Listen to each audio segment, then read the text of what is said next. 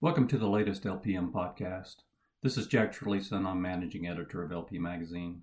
This podcast features Professor Adrian Beck with retail LP executives from Belk, Big Lots, REI, and Zebra, discussing a new approach to addressing shrink called total retail loss. Research into this new concept was sponsored by the Retail Industry Leaders Association. As always, please review us on your favorite podcast platform and send us your feedback and suggestions to podcast@lpportal.com.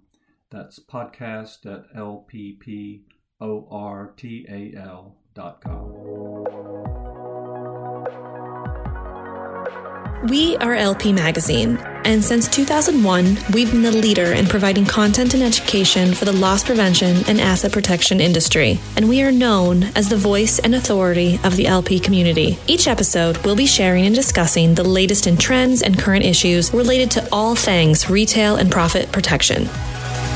You're listening to the LPM podcast. The total retail loss concept offers a progressive and inclusive approach to understanding how retail risks impact profitability. This webinar will make the case for why adopting this concept will enable retailers to develop a strategic approach to both recognizing the true cost of retail loss and how to return value to the bottom line. To provide you with a little more information about today's presentation, let's turn it over to Guy Yahiev with Zebra. Guy? Thank you, Jack. Great to be here today with some fantastic panelists. I want just to take a moment to describe a little bit what we're going to discuss today. Next slide, please. Loss prevention is being in retail for a while, since retail has been started. But in the old days, loss prevention was much more reactive. It was focusing more on finding the bad guys that all of us wants to find and halt. And it was using any tactics that we could in order to police, if you will, those bad guys, both with tags, with spiders, with cameras, with a lot of guards, etc. About 20 years ago, with all the data that we're collecting, on the next slide, we'll see that loss prevention have been progressing and combined the all type of loss prevention with a lot of data, parameters of data that you can collect using alarm data, both EAS tag alarms, but as well as opening and closing the store alarms, traffic information, idle information, identifying more information about ORCs and fencing. Loss prevention has been progressed. But the progression was about proactively identify still the bad guys, being able to look at shrink from an holistic perspective, but the leakage was still focusing on the intentional theft type approach. Well, about 6-7 years ago, the RILA organization approached Professor Adrian Beck to look at it as stepping back and look at it more as a holistic approach, what we call, end-to-end losses, not just as, someone intending to actually steal something, but what about all the other loss? What about the waste? What about paper loss that, hey, we believe financially we just incur losses, but the products are still owned by us somewhere and it's just in the wrong place? What about promotional execution losses that, hey, the product was not available to be picked, and therefore we're actually accumulating loss in other buckets of the organization. Identifying them as more malicious and non-malicious, known and unknown, and start putting them more in a bucket and creating a footprint or a blueprint, if you will, on how to identify all of those profit leakages in an end-to-end arena was version 1 and then version 2. Next slide, please. So with all of that, what we've seen in the progression of both technology, organizational, and procedural approach, we've seen a lot of improvement in margin overall, from on-shelf availability and reducing of out of stock to unknown loss that we could have prevented, to inventory count accuracy that helps a lot of different areas, both promotional and execution, because I know what is on the shelf. Case numbers increases, but the average case decrease, because obviously if you know that something wrong is happening, you better stop it when it's in the $100 and not $100,000 type cases. So you have more cases, but smaller per case dollars. What about the recall accuracy, the waste reduction, and also looking backwards in the supply chain area, all the way to manufacturing, or where can we reduce losses and increase margin overall, including reverse logistics. Next slide, please. And so the technology has been progressed to not just looking at an exception-based approach, not just looking at the till, where a lot of the all-type loss prevention have been doing, but looking at it more holistically on inventory positioning, loss through the register, loss through compliance, loss through vendor compliance, and making sure that instead of looking at massive report, we turn it into actions and execution. So taking the information, turn it into knowledge, and from knowledge, just direct the right action to the right person, making sure that the execution is there. And this is where, Zebra has been providing a lot of that capabilities to all of our customers. And I'm happy to have 4 of our customers today on the panel with Professor Adrian Beck to discuss from theory how we can take all of this greatness, paperwork around total retail loss, and implement it in your retailers as a loss prevention function. And with that, I would like to hand it to Professor Adrian Beck. Thank you for being with us. Thanks very much indeed, Guy. It's a pleasure to be on this today. Good afternoon, good morning, good evening, wherever you are. My name is Professor Adrian Beck. I'm an emeritus professor at the University of Leicester, and spent 30 odd years now trawling around the world of loss prevention, trying to understand it a little bit better, trying to gain some insights to understand what is going on. But crucially, I think, trying to help the industry move forward in terms of understanding about the issues it's got to raise. So I'm really looking forward to the next 50 minutes to really have an opportunity to chat with some experts in the field to talk over some of the issues around this, how we got to where we are now in terms of thinking about total retail loss and what is the background and context of that. And then also, hopefully being able to chat a little bit about how does it work in practice? What are the realities of trying to get this thing going in organizations? But before we do that, let's first of all just have a moment to introduce our various panelists. And first of all, Pamela, can you just introduce yourself, please? Yes, good morning, good afternoon, everyone. Thank you, Professor Beck and Zebra, for allowing me to participate in this panel. I'm excited about what we'll review today. So my name is Pamela Velos. I've been with Belk 3 years. I am currently the Vice President of Asset Protection Safety, and I also have store operations. So the asset protection role covers supply chain, home office, and stores, and then I focus on store operations. So that's 3 years with Belk, and before that, I was with Macy's for 25 years. And you were a store manager there, weren't you, Pamela, for a while at Macy's? Is that right? Macy's, I started from the sales associate, and I worked my way in every position that you could imagine up the asset protection world. So if in asset protection, I've probably done that job in some way, shape, or form. Excellent. Great. Well, I'm looking forward to hearing your insights, Pamela. Let's now move over to Bill Inzio, formerly of Walgreens and now working with Zebra. Bill, do you want to just briefly introduce yourself, a little bit about your background? Sure. Thank you, Adrian, and good morning, good afternoon, everyone. As Adrian mentioned, I'm Bill Inzio. I was 15 years with Walgreens and a customer of Zebra, leading a variety of the support center functions for the asset protection division, and recently joined Zebra in January in a role where I am leading the global retail technology strategy for Zebra. So really focusing on solutions that need to be developed or invested in that are solving the challenges that you are all facing every day and ensuring that we're focused on the right problems to solve. Great, thanks, Bill. How's it going on the dark side? It's great. Zebra it's a great group, and I'm learning a lot. That's for sure. There's a lot to take in. Excellent. Let's now just quickly introduce our other two. So Robert, do you want to just briefly introduce yourself, please? Yeah, absolutely. Robert Lacamari, I'm Vice President of Asset Protection and Safety at Big Lots. Been there about 2.5 years now. Had a 25-year stint prior to that at the Ascena Retail Group / L Brands. It's a long journey, held many roles as well, very similar to Pamela. Currently over the traditional asset protection and safety in stores, distribution centers, corporate office. In addition, also have e-commerce fraud, as well as crisis management. So, thanks, Rob. I noticed you started out as a store detective.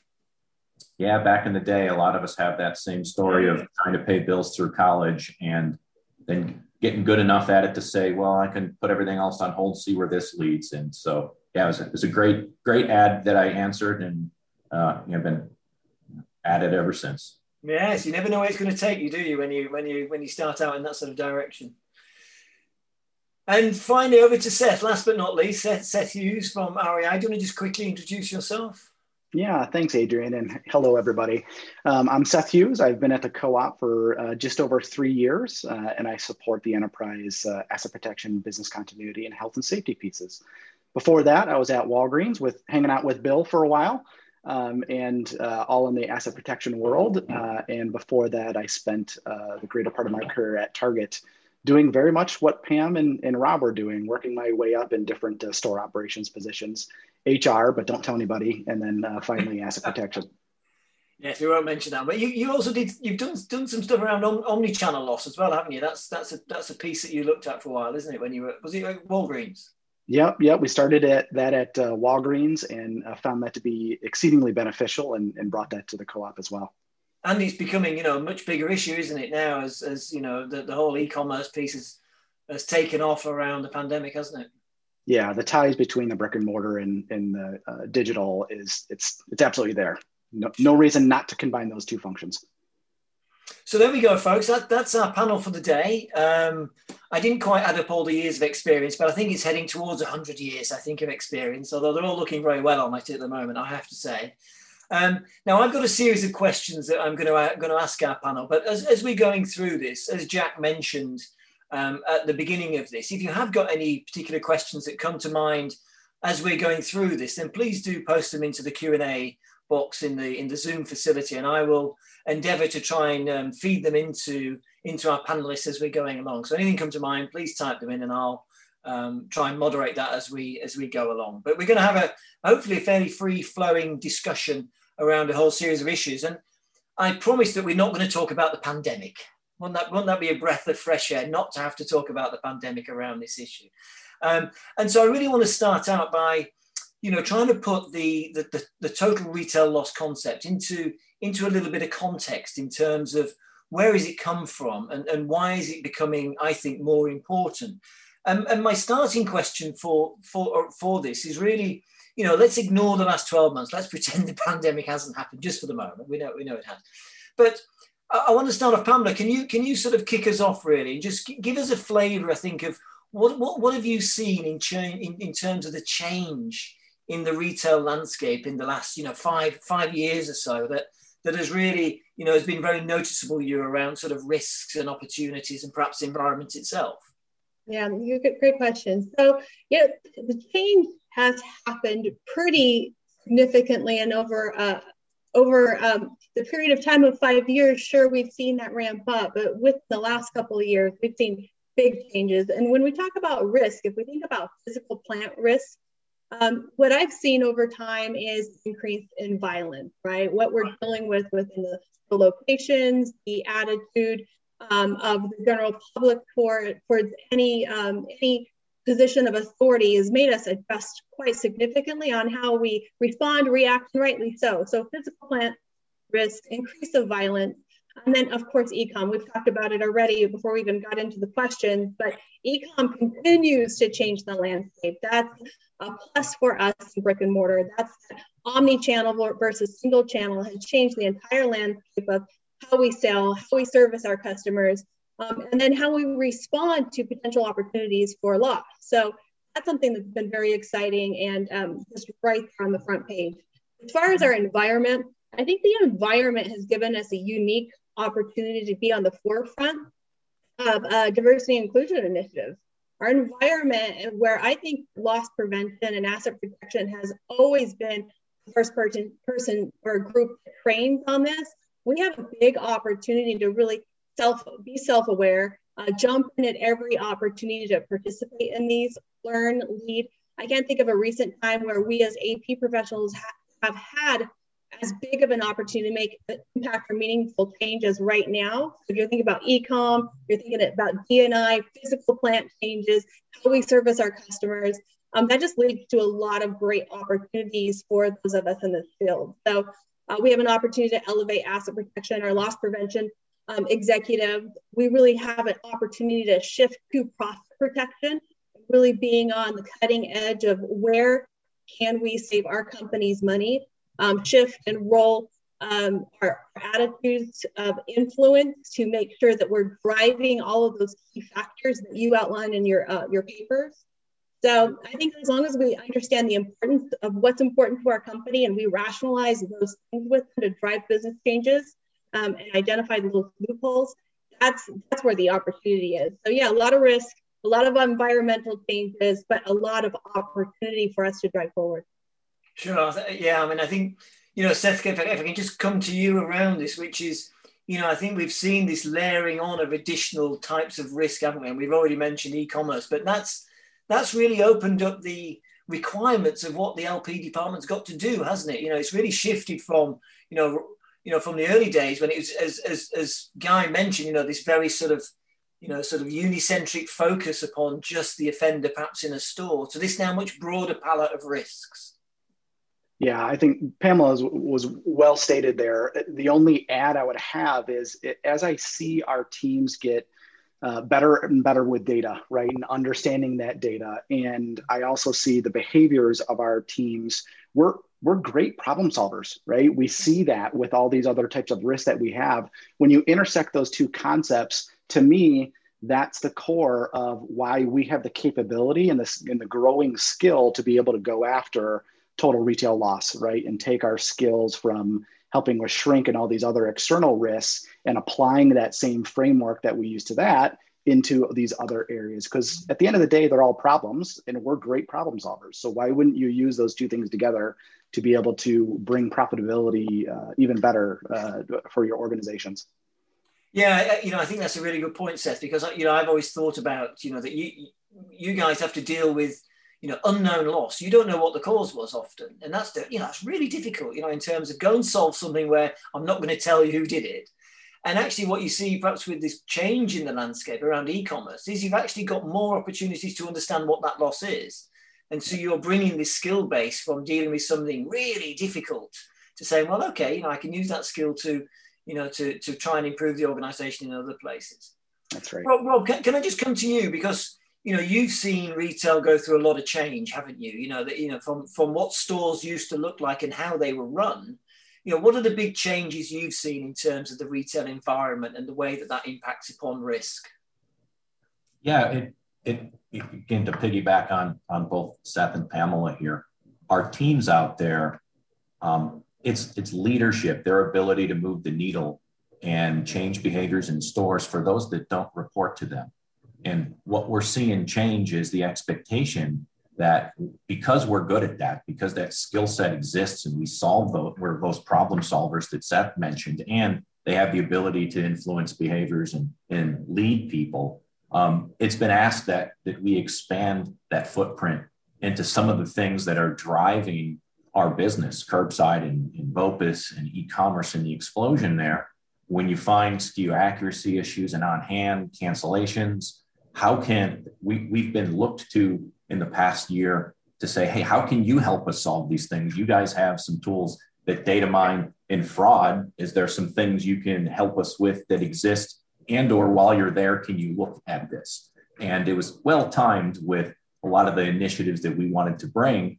And, it's quite a bit of it is there's got to be an appetite by leadership for it. So all of those changes that we documented, the right leaders, the right tools, those are how you make a difference, recognizing what you need to do, how you can have that influence and make a difference in profits beyond traditional, the blocking and tackling of shrink. Yeah, sure. And Bill, you one of the sort of I often see as the opportunities is, we've seen a dramatic change, haven't we, in the capability of technologies in how we can begin to not only understand risk, but actually respond to risk in there, haven't you? And, I know you've spent a lot of time, haven't you, sort of thinking about how we can utilize technologies. Well, have you seen some big changes around this? I'm sure you have. I have, you're right. And arguably I'm spending even more time thinking about technology now.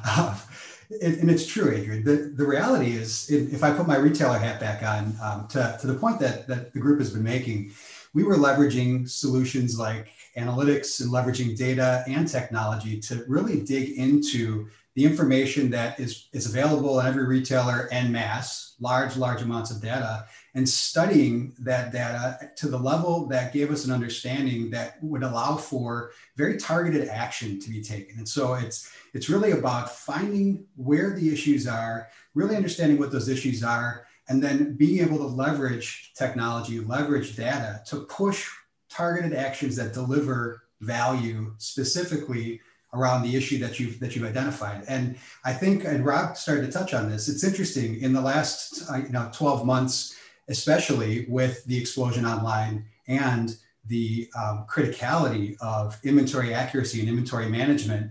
Yeah.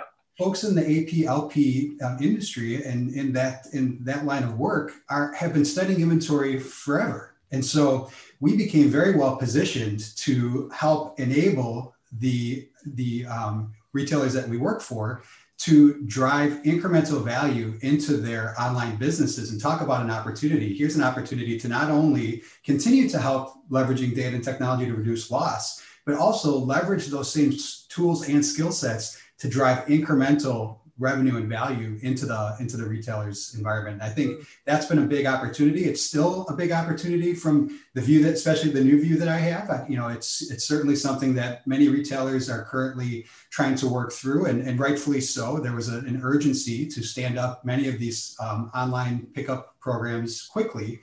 And now it's time to kind of take a look back and figure out how we can optimize some of those really critical components, like the inventory accuracy, and making sure that the products are there for the customer when the retailers say that they are. Yeah, I think that's right. I think this leads on to I'm going to put these two questions up some of these other questions up at the same time, which is, one of the challenges I often see is that the way that people perceive your role in your own organization, this sense of, are you an ally? Are you seen as a police? Are you sort of sales prevention people? Which is often these phrases that we've had to live with in the past, isn't it? That you must have heard. How do you go about trying to, educate your businesses to understand the value that you can bring?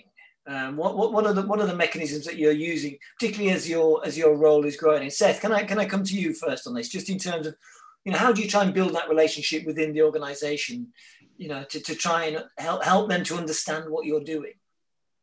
Yeah, I think I might break your promise of talking about the pandemic here, but I'll try to just minimize it, Adrian. We were at the Co-op. We were on a journey from being the policeman to being a true support partner for the organization. And in some areas we did a great job, and in some areas we were a little bit farther behind. The quick mention of the pandemic, because we also have health and safety, because we also have business continuity, that was an absolute, explosion, right, of their concepts, and finally folks understanding, I see that you guys are not just worried about theft and fraud. You are your holistic approach to everything is definitely there. And some great comments from senior leaders at our org too, that finally had that light bulb turn on of like, oh my gosh, there it is. But just to get a little bit tactical, when I help folks understand total retail loss and that concept, I find that it's really helpful to talk about the 3 lines of defense. And for those of you that might not know the 3 lines of defense, it's a standard risk management strategy and tactic. The first line being the operational team. I'm going to circle back to that in a minute. The second line being asset protection teams, loss prevention, your HR teams. And then the third line typically is internal audit. But if you explain that concept to folks and really focus in on that first line of defense being the operational teams, I found that both here and at Walgreens, that is beneficial to help your operators understand that it is their job to look at that risk, right? When they're coming out with a brand new idea that is going to be fundamentally changing for the organization, or even if it's a simple idea, right? They have to look at risk as well too and understand it and help mitigate that.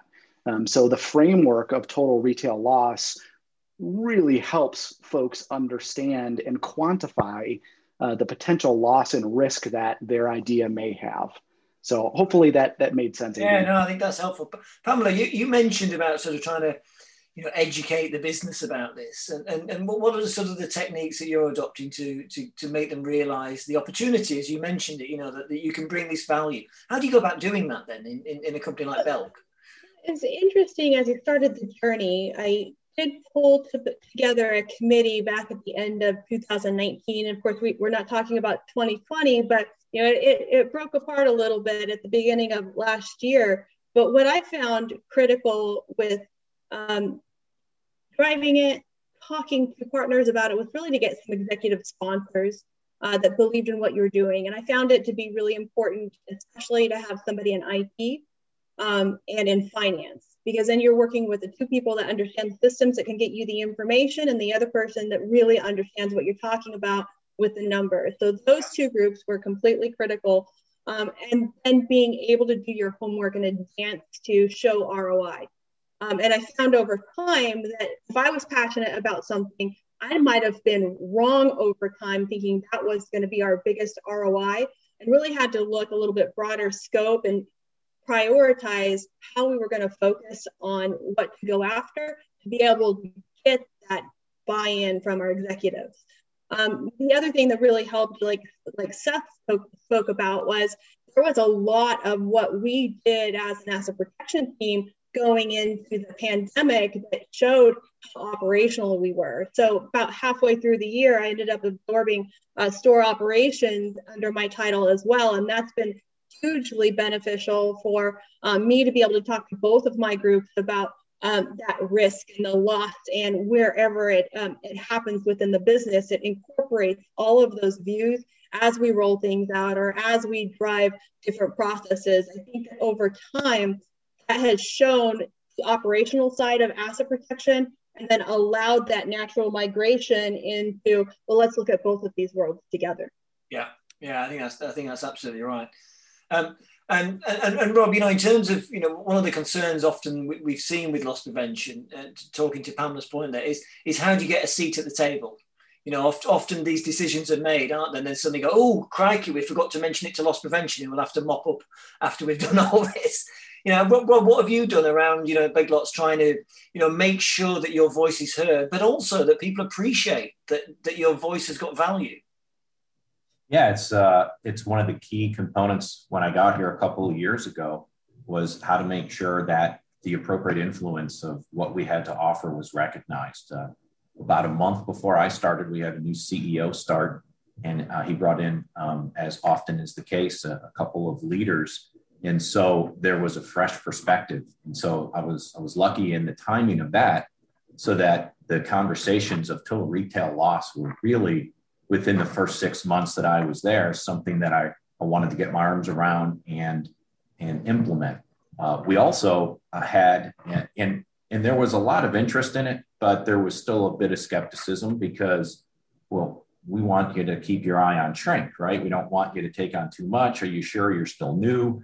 And you may remember this in Denver while I was standing next to you. We were talking, not shockingly, at the bar, enjoying a drink after the sessions.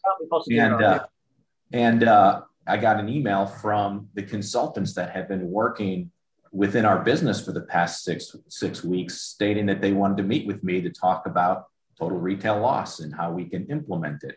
And it was one of the SVPs in finance said, hey, you've been beating this drum and these consultants have called this out.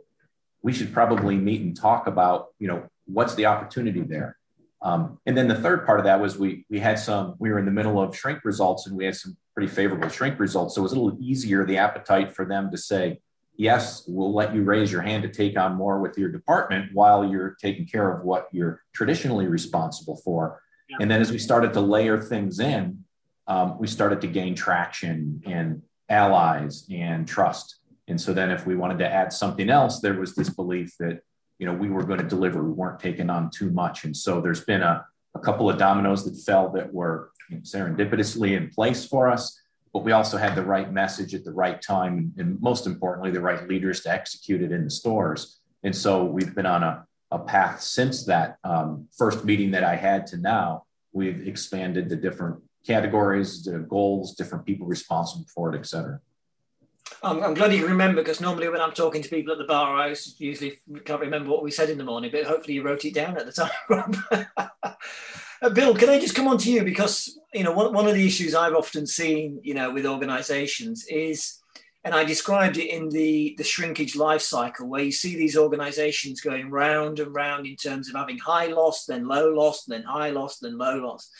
And this challenge of how you try and get the organization to not only prioritize it, as my question is suggesting there, but how do you make sure that organizations, retail organizations, maintain that focus on the problem of retail loss? I think it was a couple of things for us, Adrian. One was bringing the awareness and visibility to the broad spectrum of losses and costs that you can highlight with a total retail loss framework was a big component of us, let's say, getting the attention of the organization. Because for the first time, we had done the work to go through and not just highlight losses such as shrink and waste and the more traditional theft and fraud types of metrics, but we went across the framework and down pretty deep to pull out some loss figures that were candidly surprising to folks. And so that got people's attention, because it begs the fair question, which is, why haven't we been focusing on this? Or if we are, who's focusing on this? And let's go figure out what they're doing and if they need some help. And what we found was that there are opportunities for more focus. And really what was missing prior to us bringing the framework to bear was to be able to show folks where that focus was needed. Once that happened, the prioritization kind of happened naturally after that, because you really can't ignore it. And especially as we went through the review of the framework, we started to tabulate where are the pockets of value that we can bring forward. And what you start to find out, especially if you take shrink and kind of move that to the side for a minute, because that's been worked on for quite some time, you start to realize that a lot of the other losses across the organization are not only non-malicious, but they're self-inflicted in many ways, unintentionally, of course, but they're a relation, or a result of a system or a process that is having an unintended consequence. And when you look at self-inflicted losses that have significant value, that makes the discussion completely change tone, because now you're talking about something that, frankly, it's incumbent upon you to take action on, because this is something we can control. And in fact, that became our tagline, and I realized we didn't invent this, but we did land this with some stickiness at Walgreens. Control the controllables became kind of the guiding logic of our total retail loss efforts. Let's focus on what we can control, and let's make sure that we spend a lot of time and effort on that. Yeah, I think that's right. I remember you saying that to me when I was developing this, which was, focus on the controllable. The things within your organization that you have control over are the ones where you should start. And I think it's a very good point to make. But it leads me on there nicely, I think, in terms of, I've had this sort of burning question that I'm now going to ask you folks, because I rarely get the opportunity to ask this. But, as a researcher, I've often struggled to get organizations to tell me what their shrinkage number is. It's one of these very secret numbers, isn't it, within retail organizations, where it's incredibly rare that somebody will stand up on stage and say, you know what, this is our shrink number. And I just wonder whether, whether you could reflect upon, first of all, why this shrink number has been so dominant, but secondly, why have retail organizations perhaps been so secretive about sharing this with others? What is it about this that has made it something that is, extremely difficult to share with outsiders? And Pamela, I'm going to start with you on this one. What's your view around why shrink been dominant, and why will nobody talk about it in public, or at least the number? This is my view of the number. Is most of us measure shrink through a percent of sales, and if you give your shrink number and your percent, and exactly what sales are. So I think we kind of protect that a little bit if it's not a publicly announced piece of information.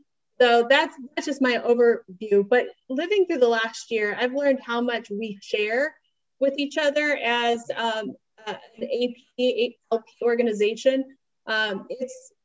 We obviously don't share confident information, but I've reached out to so many partners over the last year regarding safety, civil unrest, COVID, anything and everything that's happened this year. I have never had a single partner not share information with me to help us as a group grow and make sure that we're protecting this retail industry. So I think that one piece may be a little bit sensitive, but for the most part, I don't think we have other groups that share as widely and as trustingly as we do.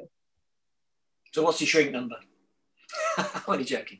Percent of sales. Yes, very good. Rob, what about you? Where's your view around why it's always been this rather dark number within the industry to talk about? Yeah, similar reasons to Pamela. One thing I'll add is that the way everybody calculates it's a little bit different. And so I think there's a hesitancy of people are going to view me based off of this number. But if they knew how volatile our AUR, average unit retail, was or shrink, and how when we take markdowns impacts that number, then they would understand that that's a better number than what it might sound because of industry standards when you take a look at things. And so we all know we get the number. That's just the beginning of the analysis, and it never tells the true picture. So just giving that number, even if you could, would still need to have all of that added color. So without that, people would be reluctant to say, hey, I don't have time to give you the 20 minutes of detail that you need to understand what that number means that I get with the history of my company. And then you also have, businesses that take it at cost as well too. And it's complete apples and oranges if you're trying to compare. And so I think all of those pieces to the puzzle weigh into why it might seem like there's secrecy. But I'll echo the by nature, asset protection, loss prevention, we've been a group that have been connected for years, and either at conferences or calls or so forth, but never has that been more evident than the year of COVID. There isn't anybody that hasn't been able to reach out. I know I've leaned on so many, not only of my peers on the panel here, but outside of it repeatedly. And there's no secrecy there. We're all fighting the same fight with all of the other different issues. And I couldn't believe the cooperation that we've received from all of my peers and partners out there, and learned so much over this past year. Yeah, it has been incredible, hasn't it? I think we're all very concerned about using these online platforms, but actually I think that it's transformed the way we've been sharing information across the industry. It's been extraordinary. Bill, very quickly, and then on to you, Seth, just your quick thoughts around this thorny issue of the shrink number and sharing and declaring. And boy, very quickly, and me, I don't think those two things mix, Adrian.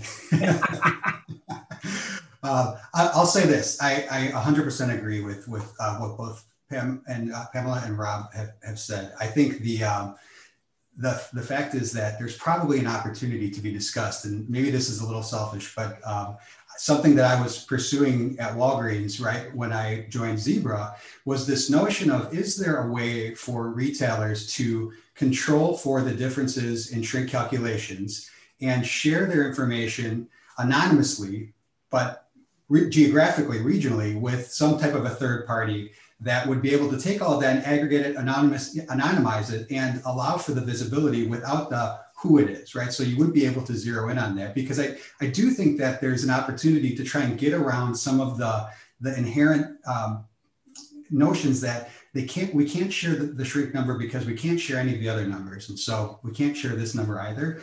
I do think that there's an opportunity to try and find a way to do that in a way that's agreeable and comfortable for all of the retailers, that can drive a greater awareness and collaboration, frankly, that we do enjoy in the asset protection division regularly with a variety of other focus areas. And it's just one of those areas, and it's what you're calling out. It's one of those areas that hasn't quite gotten all the way there yet. And I wonder if there's an opportunity to put some work behind that so that that becomes a solution to that problem.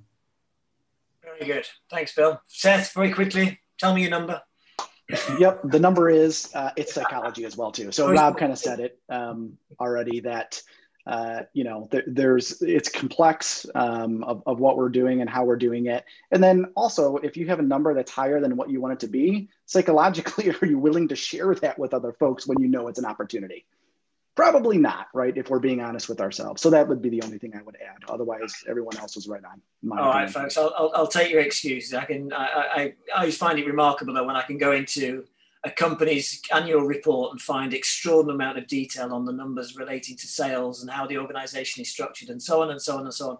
And there's never a word about shrink in those annual reports. But there we go. I'm gonna hold my beef at that moment. But let's move on to the second part of this and really begin to think about total retail loss. And I want to just very quickly get a sense of, each of you have had a go and begun to think about utilizing this concept within your organizations. And I wanted to quickly just get a sense of, of why you took that decision. And I think you reflected that already in some of the comments you've made to my earlier question. But Pamela, what inspired you initially to begin to think about using this within your organization? I think that being fairly new to Belk when I first picked this up was my opportunity to change the narrative of the definition of the loss prevention team and what we were capable of and what we could bring to the table. We were doing the traditional roles of investigations and ORC, cash, just the normal things that AP has done over the years. But I saw this opportunity for us to use that investigative acumen that we have and that we hold dear to be able to impact more than just that one piece of the number, where we could look at the whole and where everything connects from supply chain to stores to e-com, and really be able to connect the dots for the company and find some of those things that could make us more profitable and much more expedient in getting the results that we wanted by pulling in other business partners. So for me, it was changing the narrative, making sure that the company could see the value of the team that I had and that what we could bring to the table. Right. And Bill, just leaning on you there a little bit, because you were sort of, the pioneers really in pushing this forward. I remember coming to see you, when I was still thinking it through, and you sort of grasped it by the horns and said, this is something I think we could use. But there was also, it was already starting in your organization, wasn't it, in terms of thinking, in terms of a broader palette of loss and responsibilities for that. That's right. Yeah, we had started to expand the aperture, if you will, of what we were looking at to try and drive a greater awareness of the value that was available to the organization. But candidly, we were trying to also make the organization aware of the broader value we as a division could bring to them. And, inherently, as a division, asset protection, loss prevention kind of hovers above the silos in retail, right? We're very uniquely positioned where we get a view of a vantage point of the organization that most folks don't get. And you can see how the organization interacts with itself intentionally or unintentionally. And I think that broader understanding that was just required for the work we were doing positioned us in a really positive way to be able to speak to it with credibility, because we had been talking about those things already. In the case of our experience at Walgreens, when Seth and I started working on total retail loss in more earnest and using the framework and having some of those tools to tell the story, that wasn't something that was as unusual for the organization to hear from us. But I will bring it back to, for those of you on the call today that may not have that broader aperture yet, that's okay too, because what happens is you go back to my earlier point, which is the undeniable value. Once you start to be able to pull those buckets of loss out, the undeniable value that you are highlighting is something that's going to be very difficult to ignore, even if the organization is not used to hearing it from you. Once you bring it forward with some credibility, they're going to want to validate it. So be prepared for that. There will be denial as a part of that conversation and questioning the data. It's all part of the process. But then once you get through that, you realize that this is a real opportunity. You're having a different conversation, and slowly but surely, the brand of the division of loss prevention asset protection starts to broaden and change. Sure. Yeah. And Rob, if I could just come to you, if I may, in terms of, when you begin to think about using this, what if anything needs to change within the organization, do you think? What impact does it have in terms of that organizational component of thinking about this issue? Yeah, right now there's momentum for us. So there is an appetite to see if we can have a greater impact. So we're in a fantastic position. It was all predicated on, and I saw one of the questions come in about, what was the thing that moved the needle the most for you guys? And it's the answer to both. For us, it's the way we handled markdowns. We didn't capture markdowns in a way that allowed us to understand where the problem was. For instance, if a piece of furniture arrives damaged, that's not the store's fault. We can't hold them accountable. So that has to be distribution center. It's parsed out separately. But if it gets damaged 2 weeks after it's in the store, or it's close dated over-the-counter medication or food that didn't go through the proper markdown cycle, and you're just marking all of that out, those are controllable moments within a store. When we identified and parsed all of that out and put rigor around it, and then we found some grassroots programs that the stores were using, kind of a checkbook mentality to keep track of it, we realized, hey, we can create goals around this. We got to get the right data around it. And we moved the needle multiple decimal points, right? Just like shrink. I have to be secret about it, but it was significant and it made an immediate impact. And so now what we have is an appetite for it, and other people kind of knocking on our door saying, can your team help us in other ways? And, how else and where else can we expand what we're doing? And so, ironically, there was a call today, right before this is our total retail loss call to talk about this year and what other metrics and what other work streams that we can do. So I'm fortunately at a point now where I have C-suite understanding of what we're doing and an appetite to perhaps expand it. All started Crawl, Walk, Run a year and a half ago. So we're in a great place, and we're going to take advantage of not taking too much on, but just enough to make sure that profit amplification mentality reaches out as far as it makes sense for us every year, maybe layering on a different metric. Great, thanks, Rob. That's really interesting to hear. And Seth, just building on that around, because one of the issues I often come up against in organizations is this, why should we do this? God, this looks really big and difficult. How do you begin to persuade, particularly the C-suite, as the questions popped up there, and somebody's asking a similar question in the Q&As, which is, what's your gameplay in terms of trying to persuade the senior management to say this is a good thing for us to try out? Pamela hit on it earlier in this webinar, and I think the two key players that you need are finance and technology, right? So lucky for me, I report into our CFO. So it's a very easy conversation, and both CFOs that I've reported into in my 3-year tenure here, I only got about halfway through the sentence explaining what total retail loss was, and their heads were already nodding, right? That's an easy one, especially knowing that you're going to find far more opportunity for improvement and looking across the org using the TRL strategy and model than you would at shrink. Shrink, said differently, shrink is X of a problem and TRL is X times 10 of a problem, right? Why wouldn't you look at that to try to solve that? From a technology perspective, you need to get them involved early on with the concept. So once you start with finance and you have like your CFO approval, I would immediately use that approval and acknowledgement to go to technology and talk about how you foresee that occurring and what that partnership needs to look like. So you can start to build that out.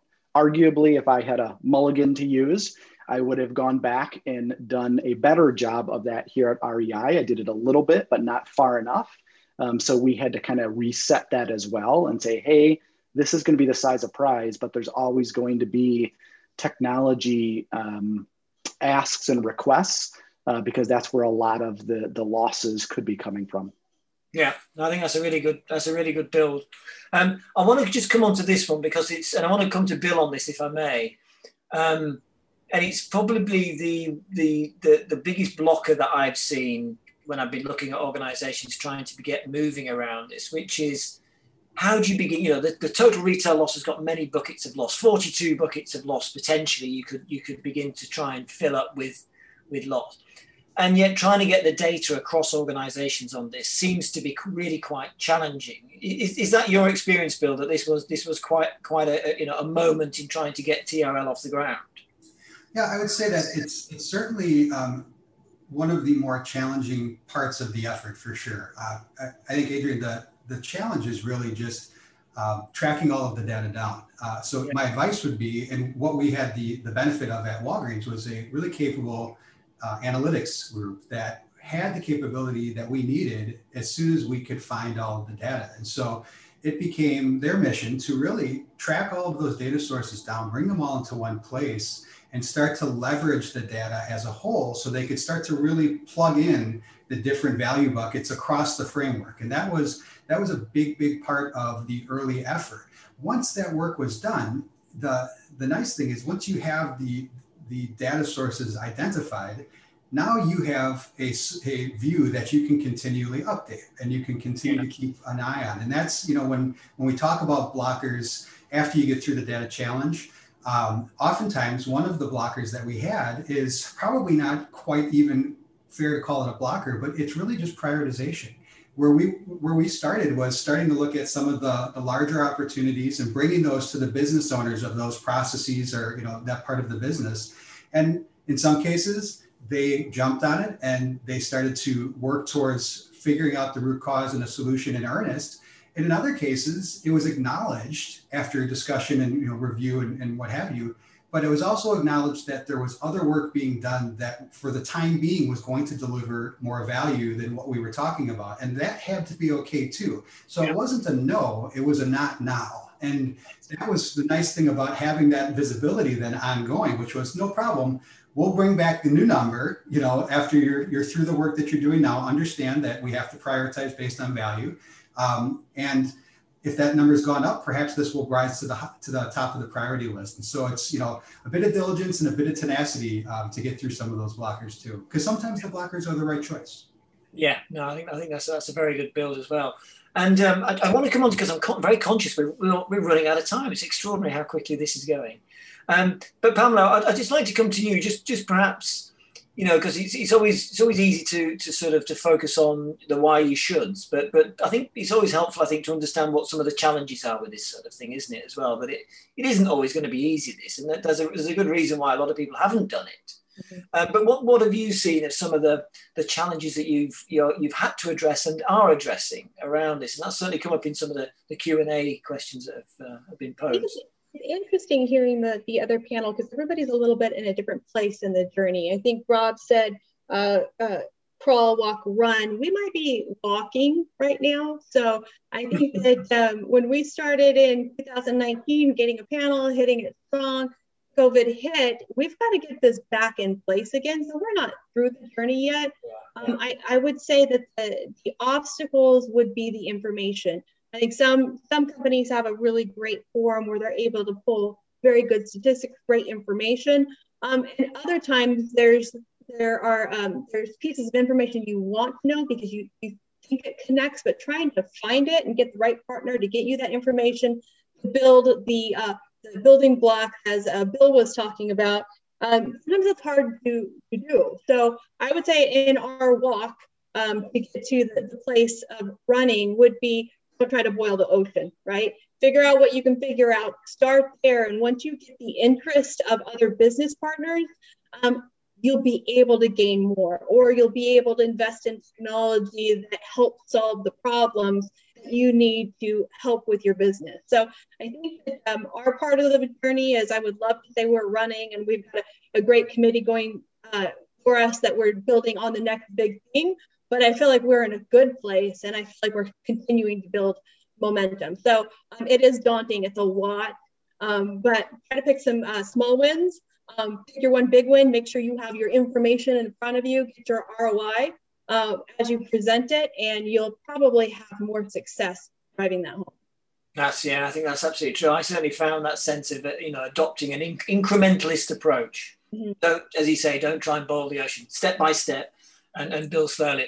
But we're coming towards the end of our time. And so I just want to finish on this last question and get each of you for 1 minute, Bill, for each of you to just give me, your top tips for people thinking about going on this journey. And Rob, can we start with you, please? What would be your advice to those thinking about embarking on a TRL journey?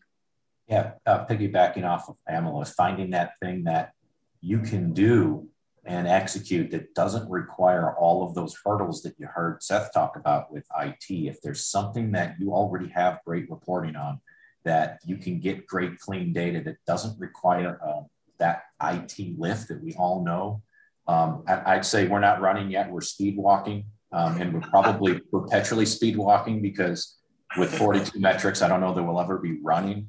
But when you can find that small little beginning win, even if it's manual, and prove it out like we did, that can help you get perhaps some technology later to say, see what we were doing by just using our own reporting and a calculator and keeping track. And here's how we move the needle. Imagine if we had, software that could do this for us, that, with machine learning, we could move that decimal even more. So finding that one thing that is available to you first, if you can do that and move the needle a little bit, then you begin to go from that crawl to walk, and you start to get the momentum. Yeah, I like this sense of using analogies of walking and speed walking. So Seth, are you running? Or are you walking, or are you sleepwalking, or where are you?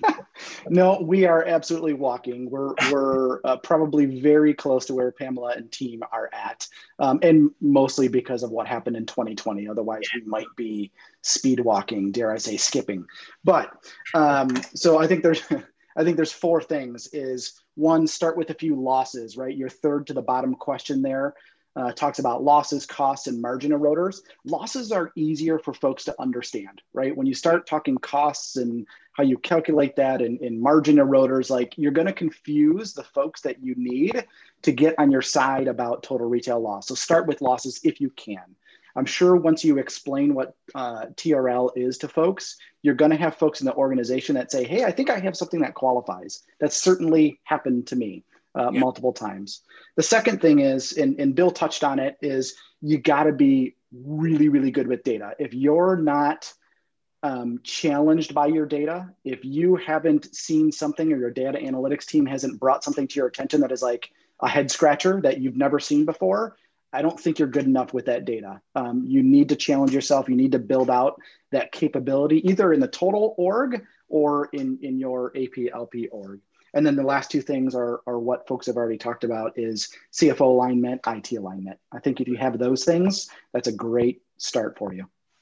Seth, thanks for that. That's excellent. And Bill, just finishing off with you, what's your advice? You've been on this journey a while. I think you might almost have wings. I don't know, but you've been there. I had to turn them in, Adrian. I'll say that echo so far Rob and Seth's sentiments. I think data-driven approach, let the data drive the whole thing, because data is objective and it's difficult to argue with. And then find some really good examples that are going to allow you to tell some good stories. The storytelling and kind of the building of the vignettes around the opportunity was what really helped us ground everyone in the concept. And so don't forget to tell the story after you have the data to back it up. Otherwise, I think spot on with the other comments that have been made. Yeah, no, I think that's incredibly helpful. Is trying, because it can be difficult to explain this concept. It's breaking boundaries, isn't it? In terms of, and I think one of the things I found was it's quite easy to step on other people's toes who may have responsibility for some of these areas, and it's understanding their sensitivities, I think, is an important element of this.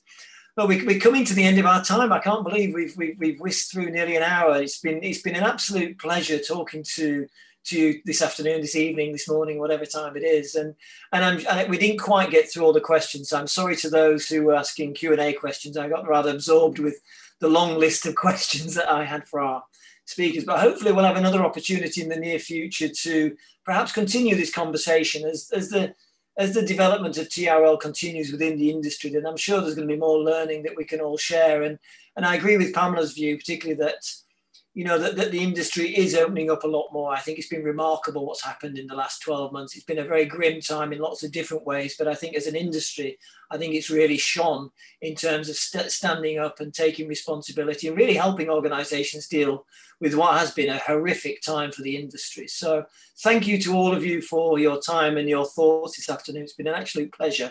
And I'll hand back to Jack now to finish off. Thanks, Adrian. Thanks, panel. That was a great conversation. I hope we can do some more of this. I think that you look at some of the questions we had, I think that the more we learn about this, the more people want to learn a little bit more. So before we wind things up, I want to remind everyone that this webinar will be available on demand for the next 90 days or so. You should be receiving an email reminder with a link to the presentation. There will also be a link on the webinar page of the LP Magazine website at losspreventionmedia.com. I want to thank everyone for attending today's webinar. Thanks again to Adrian, Pamela, Rob, Seth, Bill, Guy, and especially to our sponsor, Zebra Analytics. Thank you for your time. Stay warm, stay safe, and have a great day. Thanks, Jack. Take care, everybody. You're listening to the LPM podcast.